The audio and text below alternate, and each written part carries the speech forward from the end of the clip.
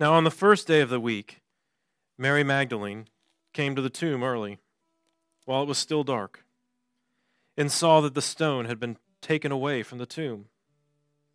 So she ran and went to Simon Peter and the other disciple, the one whom Jesus loved, and said to them, "They have taken the Lord out of the tomb, and we do not know where they have laid him." So Peter went out with the other disciple, and they were going toward the tomb. Both of them were running together, but the other disciple outran Peter and reached the tomb first. And stooping to look in, he saw the linen cloths lying there, but he did not go in. Then Simon Peter came, following him, and went into the tomb. He saw the linen cloths lying there, and the face cloth which had been on Jesus' head, not lying with the other linen cloths, but folded up in a place by itself. Then the other disciple who had reached the tomb first also went in, and he saw and believed. For as yet they did not understand the scripture, that he must rise from the dead. Then the disciples went back to their homes. But Mary stood weeping outside the tomb. And as she wept, she stooped to look into the tomb. And she saw two angels in white sitting where the body of Jesus had lain, one at the head and one at the feet. They said to her, "Woman, why are you weeping?" She said to them, "They have taken away my Lord, and I do not know where they have laid him." Having said this, she turned around and saw Jesus standing, but she did not know that it was Jesus. Jesus said to her, "Woman, why are you weeping? Whom are you seeking?" Supposing him to be the gardener, she said to him, "Sir, if you've carried him away, tell me where you've laid him, and I will take him away." Jesus said to her, "Mary." She turned and said to him in Aramaic, "Rabboni," which means teacher. Jesus said to her, "Do not cling to me, for I have not yet ascended to the Father. But go to my brothers and say to them, I am ascending to my Father and your Father, to my God and your God." Mary Magdalene went and announced to the disciples, "I've seen the Lord," and that he had said these things to her. This is God's word. Thanks be to God. Well, we're taking a break this morning from the series through Mark, partly because we're not to the resurrection yet in Mark, and partly because this particular account of the resurrection, I think, is instructive and helpful for us this morning. So I'm glad you're here.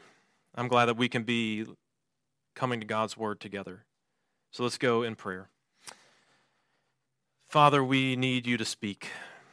We need you to send your Spirit so that we can hear your voice, that we would know the good news of Jesus, that we would be reminded of it afresh, and that our hearts would be strengthened, encouraged. And we look forward to the day when the resurrection is known to all of us. We ask this in Christ's name. Amen. Well, having spent years in Boston, I went a lot to the Museum of Fine Arts. And if you go to the MFA in Boston and you go up to the second floor, you'll find the old European Masters Room, which has a bunch of huge, enormous paintings, most of them Renaissance paintings. And you'll find one particular painting there by a man named Simone Cantarini, not somebody I particularly know much about, from the 1640s, called The Risen Christ. It's a picture just allegedly depicting Jesus rising from the dead. And one of the things that's bizarre about the painting, one of the reasons it catches my attention, is that Jesus is kind of emerging like a superhero out of the tomb. He's off the ground. He's literally flying. He's carrying a banner like he just won. His team just won the national championship.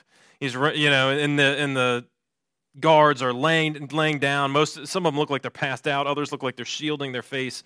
He's emerging triumphant, and it's this huge moment. It's very surreal almost the way it's painted. There's nothing about the Christian faith. There's no particular incident in the Christian faith that is more bizarrely interpreted than the resurrection. It's gotten the full treatment. Every version, every misunderstanding, every nuance of it has been in some way explored, and sometimes helpfully and other times not so helpfully. It's been turned into a metaphor.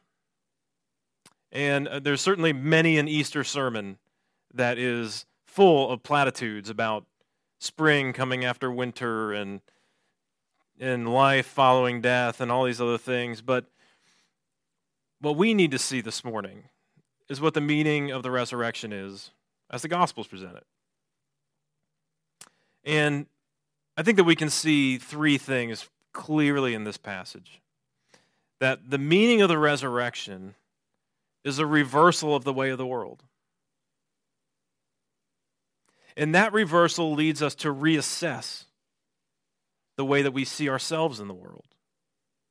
And that reassessment leads to a response of celebration.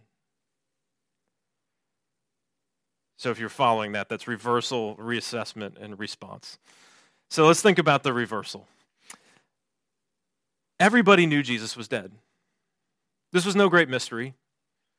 People were well acquainted with death in the ancient world. If you were with us on Good Friday, we talked briefly about the horror of the cross, the agony of it. You were not meant to survive being crucified. Everyone knew Jesus was dead, and everyone who shows up in this story knows Jesus was dead. Mary Magdalene shows up, and we know from the other gospel accounts that she was with some other women as well who were coming to take care of the body. And there were various perfumes and stuff that they would use to help keep the smell of a dead body under control. And in fact, she actually says we. So we know that even in this account that there were other women who were with her. But she shows up, and the body's gone. And all throughout this account, she's looking for the body. It doesn't dawn on her until her eyes are finally open that Jesus is not dead. She's looking for the dead body the whole time. And the apostles don't understand this either.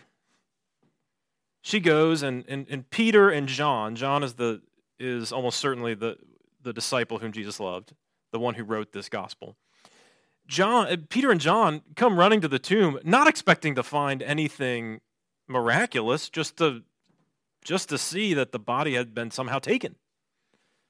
And they show up, and they're not expecting anything different. In fact, verses 8 and 9 remind us they didn't get it. When it says that John believed, it means he believed that the body wasn't there. Now, in the next passage in this gospel, Jesus will appear to the disciples, and all that will change. But at this point, they're just looking for a dead body. They want to know who messed with it. And why would they want to mess with it? Because after all, Jesus was a failed Messiah. Every Messiah that died was a failed Messiah. There were Messiahs before Jesus that died, and they were no longer considered Messiahs. There were those who were would-be Messiahs that came after Jesus, that led revolts. Very famously, there was one by a man named Simon Bar Kokhba in the 130s AD, and that revolt led to the dismantling of Israel as a political entity. That was what wiped Israel off the face of the map, politically. There were other messiahs, and all of them died, and all of them were considered failures. In fact, N.T. Wright, who's a New Testament scholar who's written a lot about the resurrection, says this. He says, crucifixion meant that the kingdom hadn't come. Crucifixion of a would-be Messiah meant that he wasn't the Messiah. When Jesus was crucified, every single disciple knew what it meant.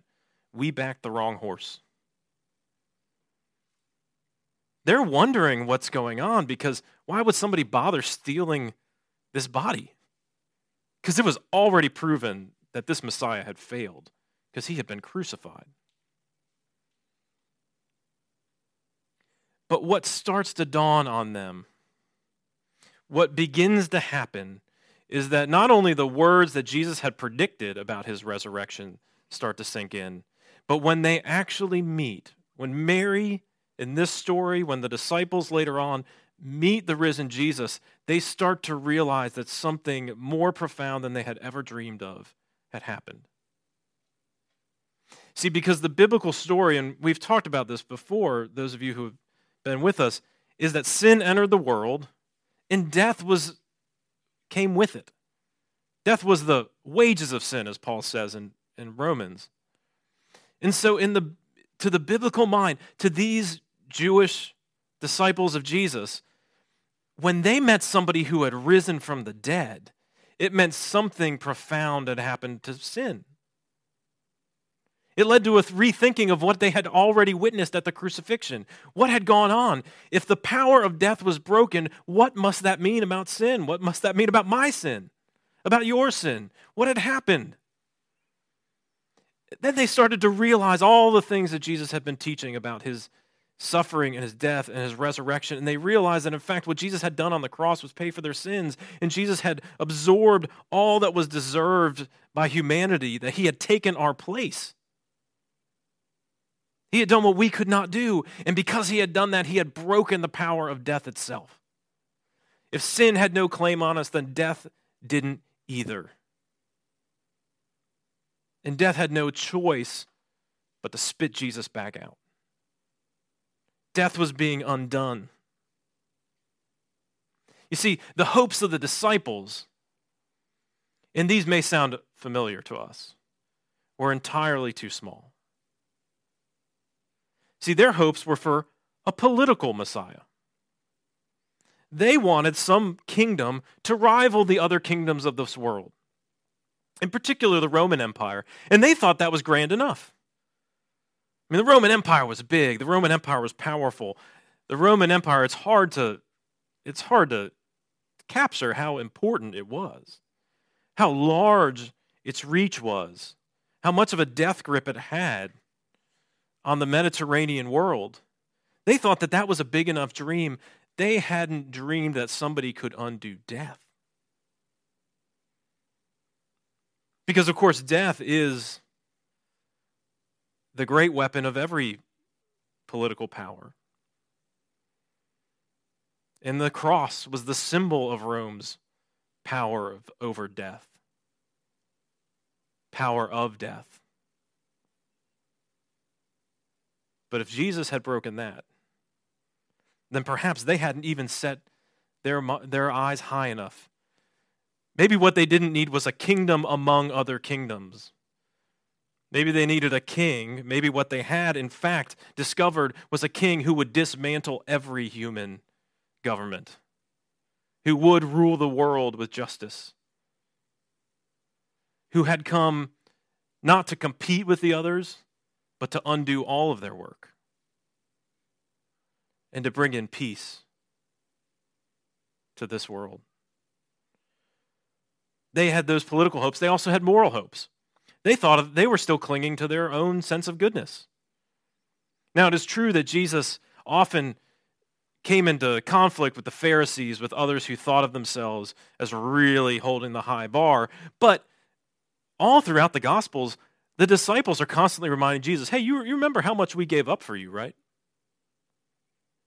And we've done a lot, right? Like, we're pretty good, aren't we? I mean, they're continually going back to this over and over and over again, that they are trying to cling to their goodness, and they have miscalculated, in other words, the depth of the problem of sin. They wanted a moral kingdom, and that's good, but they didn't realize how high the bar was and how low their own performance was. They hadn't realized the gap was nearly so incalculable as it actually was. They didn't realize they needed somebody else to stand in their place who was perfect. They didn't realize how powerful, how good, how beautiful someone who was perfect really was. And when Jesus returns from the dead, they realize that their vision was entirely too small.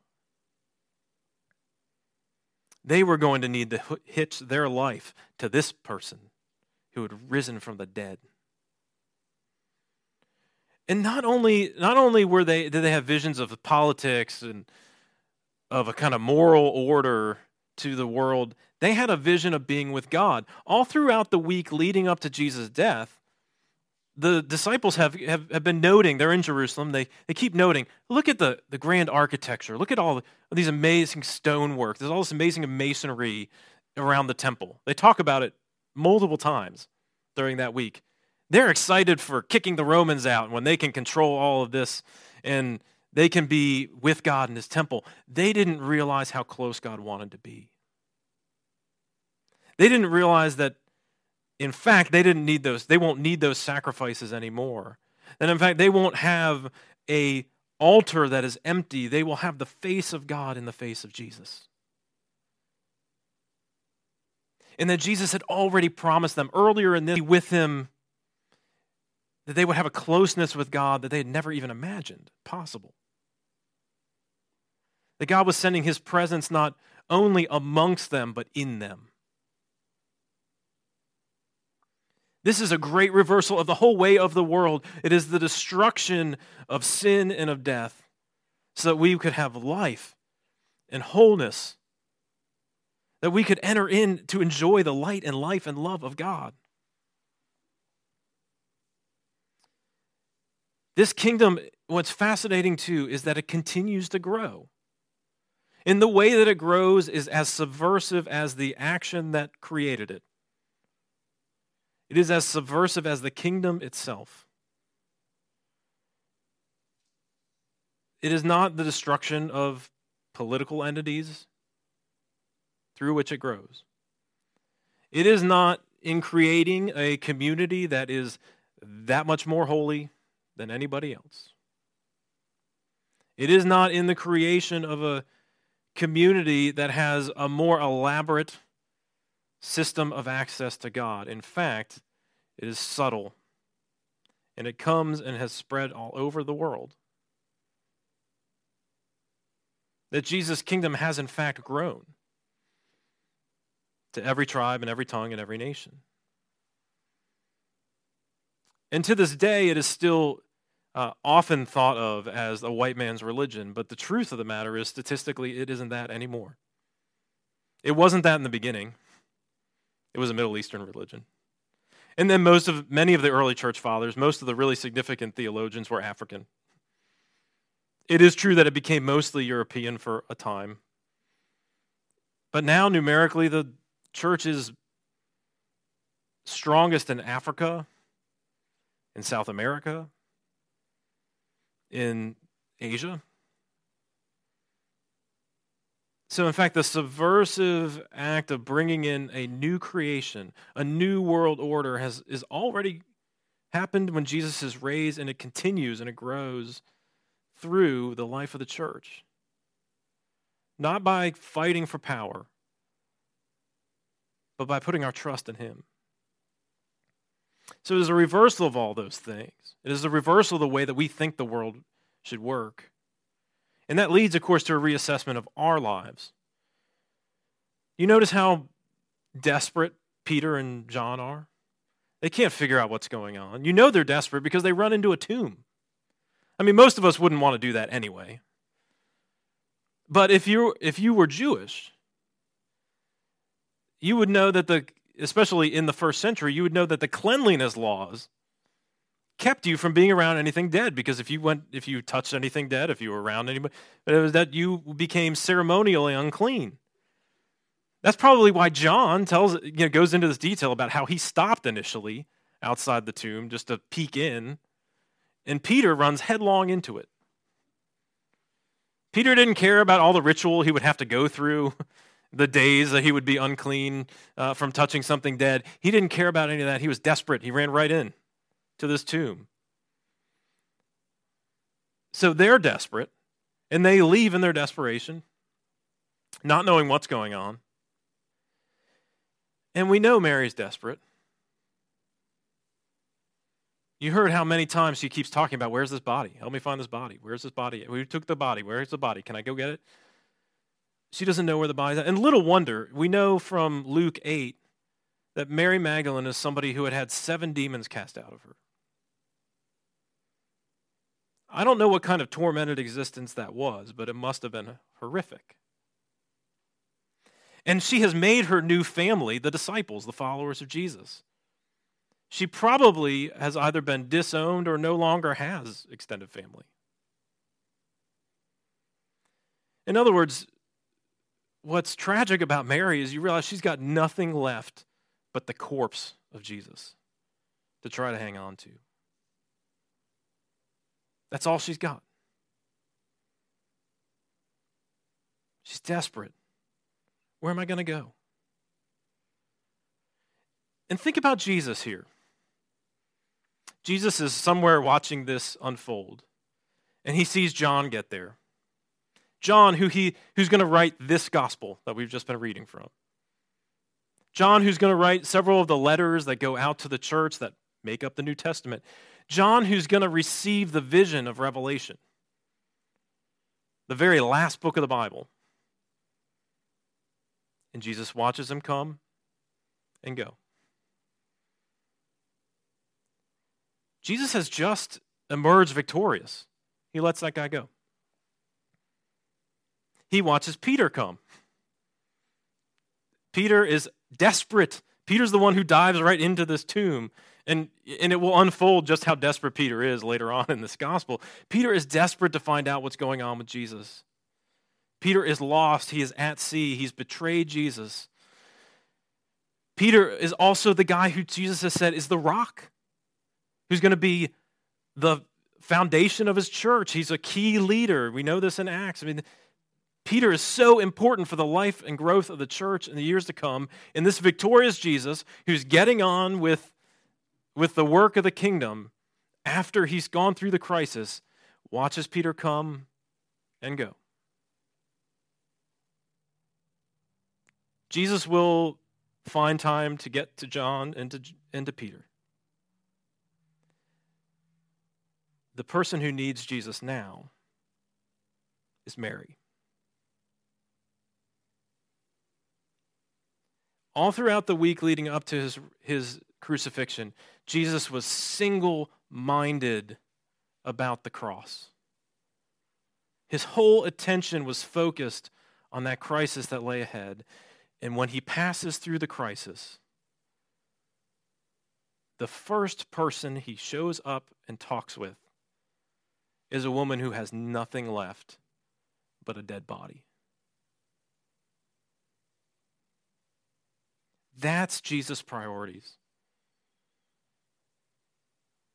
Jesus sees Mary and that he is needed there in that moment. And the people who would be instrumental to his project moving forward, he lets them go. He'll get to them. The next passage, they meet him. He'll get to them. Mary's the one who needs him now.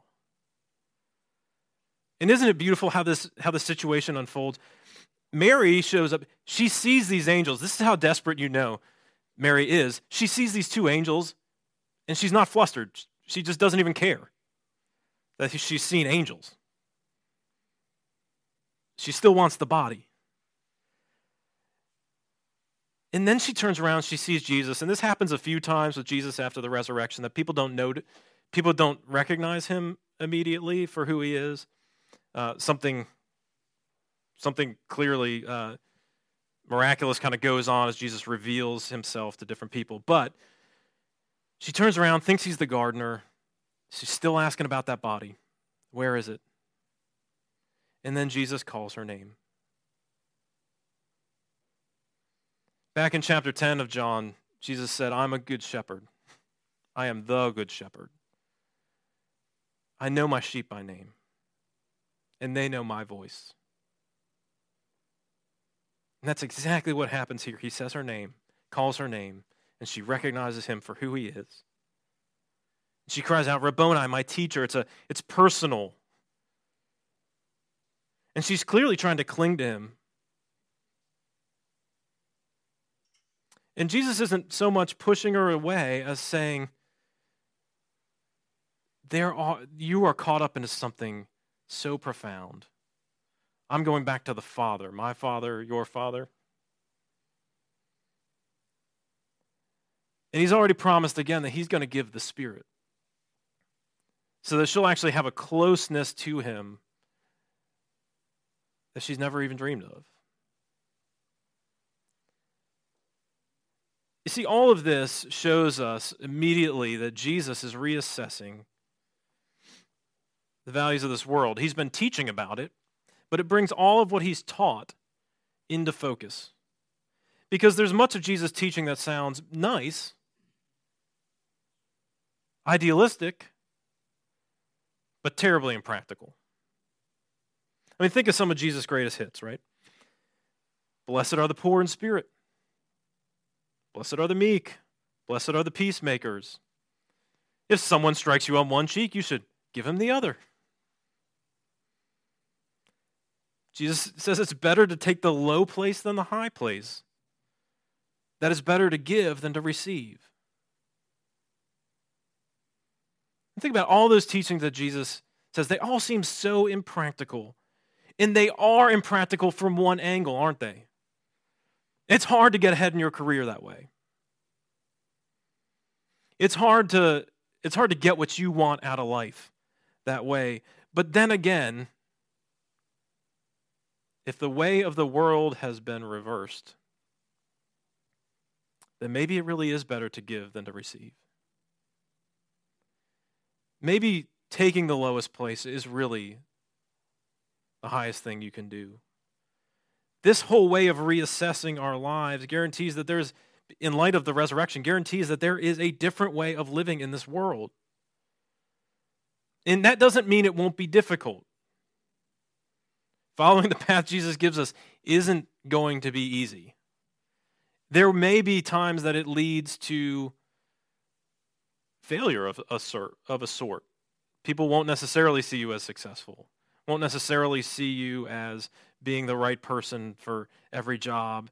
People will get frustrated with you. It may not be as lucrative. It may not be as advantageous to all the different things that we want in life. But it would be better. Because we're living into the new reality that Jesus has brought back into the world in his resurrected body. And so we can learn what it means to love God with all our heart, with all our soul, and with all our strength, and to love our neighbors as ourselves. The early church knew this. In fact, it was not the kind of aberrant views of Christianity that were out there that ever led anybody into trouble or failure, but also that never saved anybody. That never stuck around in a plague. It was those who believed in the resurrection who stuck around to care for those who were affected by plagues. It was those who believed in the resurrection that pursued loving their neighbors to the cost of their own livelihoods and life. You see, sometimes it's portrayed as if the Christianity, Orthodox Christianity, this belief in a resurrection, is somehow about, what you get down the road, and so you can do whatever you want here. Or you can be as cruel as you want for the ends that you want here, as if somehow religion, in some generic sense, like this, compromises our moral standpoint. But you see, from the biblical standpoint, when we're talking about Christianity that's about the resurrection, it does quite the opposite. It tells you that you can love your neighbor at personal cost. It tells you that you can love others and put them before yourself. It tells you that the goals of life are not about getting in and getting ahead, but are about loving the Lord with all your heart and with all your soul and with all your strength. And that's what leads us to actually live sacrificial lives for others, is the guarantee that it is worth it, because the way of the world has changed. Just this week, I don't know about all y'all, but being stuck at home is not necessarily the easiest thing. I know that for some of you, means there's too much free time. And there's not many people to talk to. And for some of us, it means I'm constantly around my family. And I love my family. But sometimes I want to do things, and I want to get things done, and people need help, and people need attention, and people have questions, and people want to play a game, and people want to do these other things. And I was reminded earlier this week as I was losing it, because I wasn't getting much done, that Jesus says, such are those who have the kingdom of heaven. I was reminded how much my own values had lost sight of this. That I'm so convinced that, well, I've got to get all these other things done that I think are important. But in fact, I've been given those who belong to the kingdom of heaven to care for. So my family's all squared away now. We're all, everything's perfect. No. It was just an obvious illustration of where my priorities had lost track of the priorities of the kingdom of heaven. One of my favorite prayers ever is called the Valley of Vision. It's the title of a book. There's a book with that name. It's a collection of Puritan prayers. And the first prayer is called the Valley of Vision, where the book gets its name. And I'll just read you a part of it.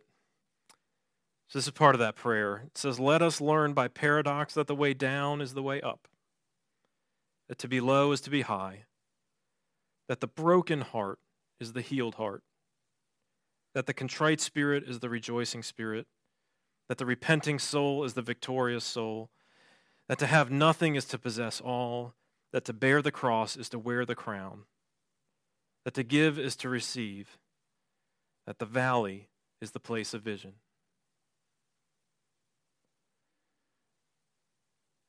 So where are your priorities? Are they the priorities of the kingdom of heaven? Does that seem just a little too idealistic? Well, Jesus has been raised from the dead.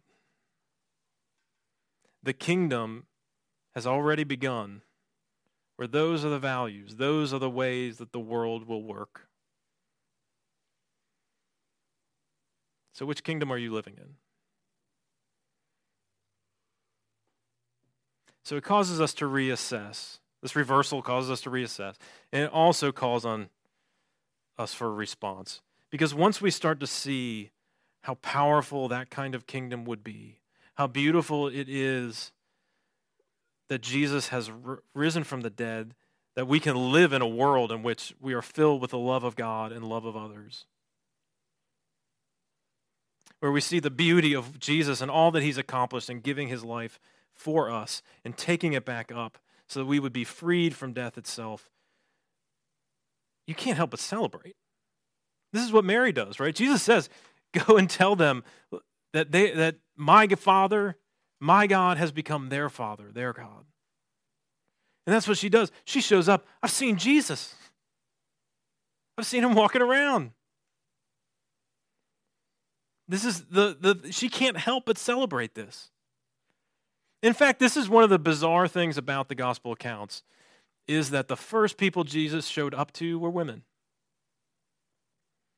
It's a fact, historically, that both in Jewish law and in Roman law, women's testimony was illegitimate. It was not considered reliable. And you may have lots of feelings about that. Fair enough. If these stories were made up to convince you to believe in something that wasn't actually true, they never would have begun that way. But Jesus, in reversing the values of this world, shows up to women first. And especially to Mary. As we said, one of the most desperate people you could imagine. Those are his priorities. And they can't help but celebrate it. This is the thing we're celebrating. There's no other news that's better than this. You think about when you get good news. Maybe you get an amazing new job. Do you just kind of hang up the phone and go back to folding the laundry? No, you're texting people, you're calling your mom, you're telling everybody that you know, right? When you get engaged, this is what you do, you're calling everybody, you're doing, Facebook blast and whatever it takes to get the word out about this amazing thing that's going on. When you find out you're expecting, right? These are the kinds of things you do. In fact, with a lot of these major milestones, you have to make a list, right? And you have to make the list not because you're worried you won't tell them. You're worried you're just going to just blab to everybody you happen to run across before the most important people in your life. You get a chance to talk to them. Because you're going to talk about it. You're going to tell everybody about it. Why wouldn't you tell anybody about it? You're going to tell the person you're standing in line buying the grocery store, if you could be in line at the grocery store, about it. You're going to talk about it. These are the things that we do when something amazing, profound, that changes our life happens. So what about something that's so profound that it changes the very way the world works? Of course we celebrate it. You see, Mary's story, this is what's so amazing. Mary's story isn't, look at all these things Jesus gave me.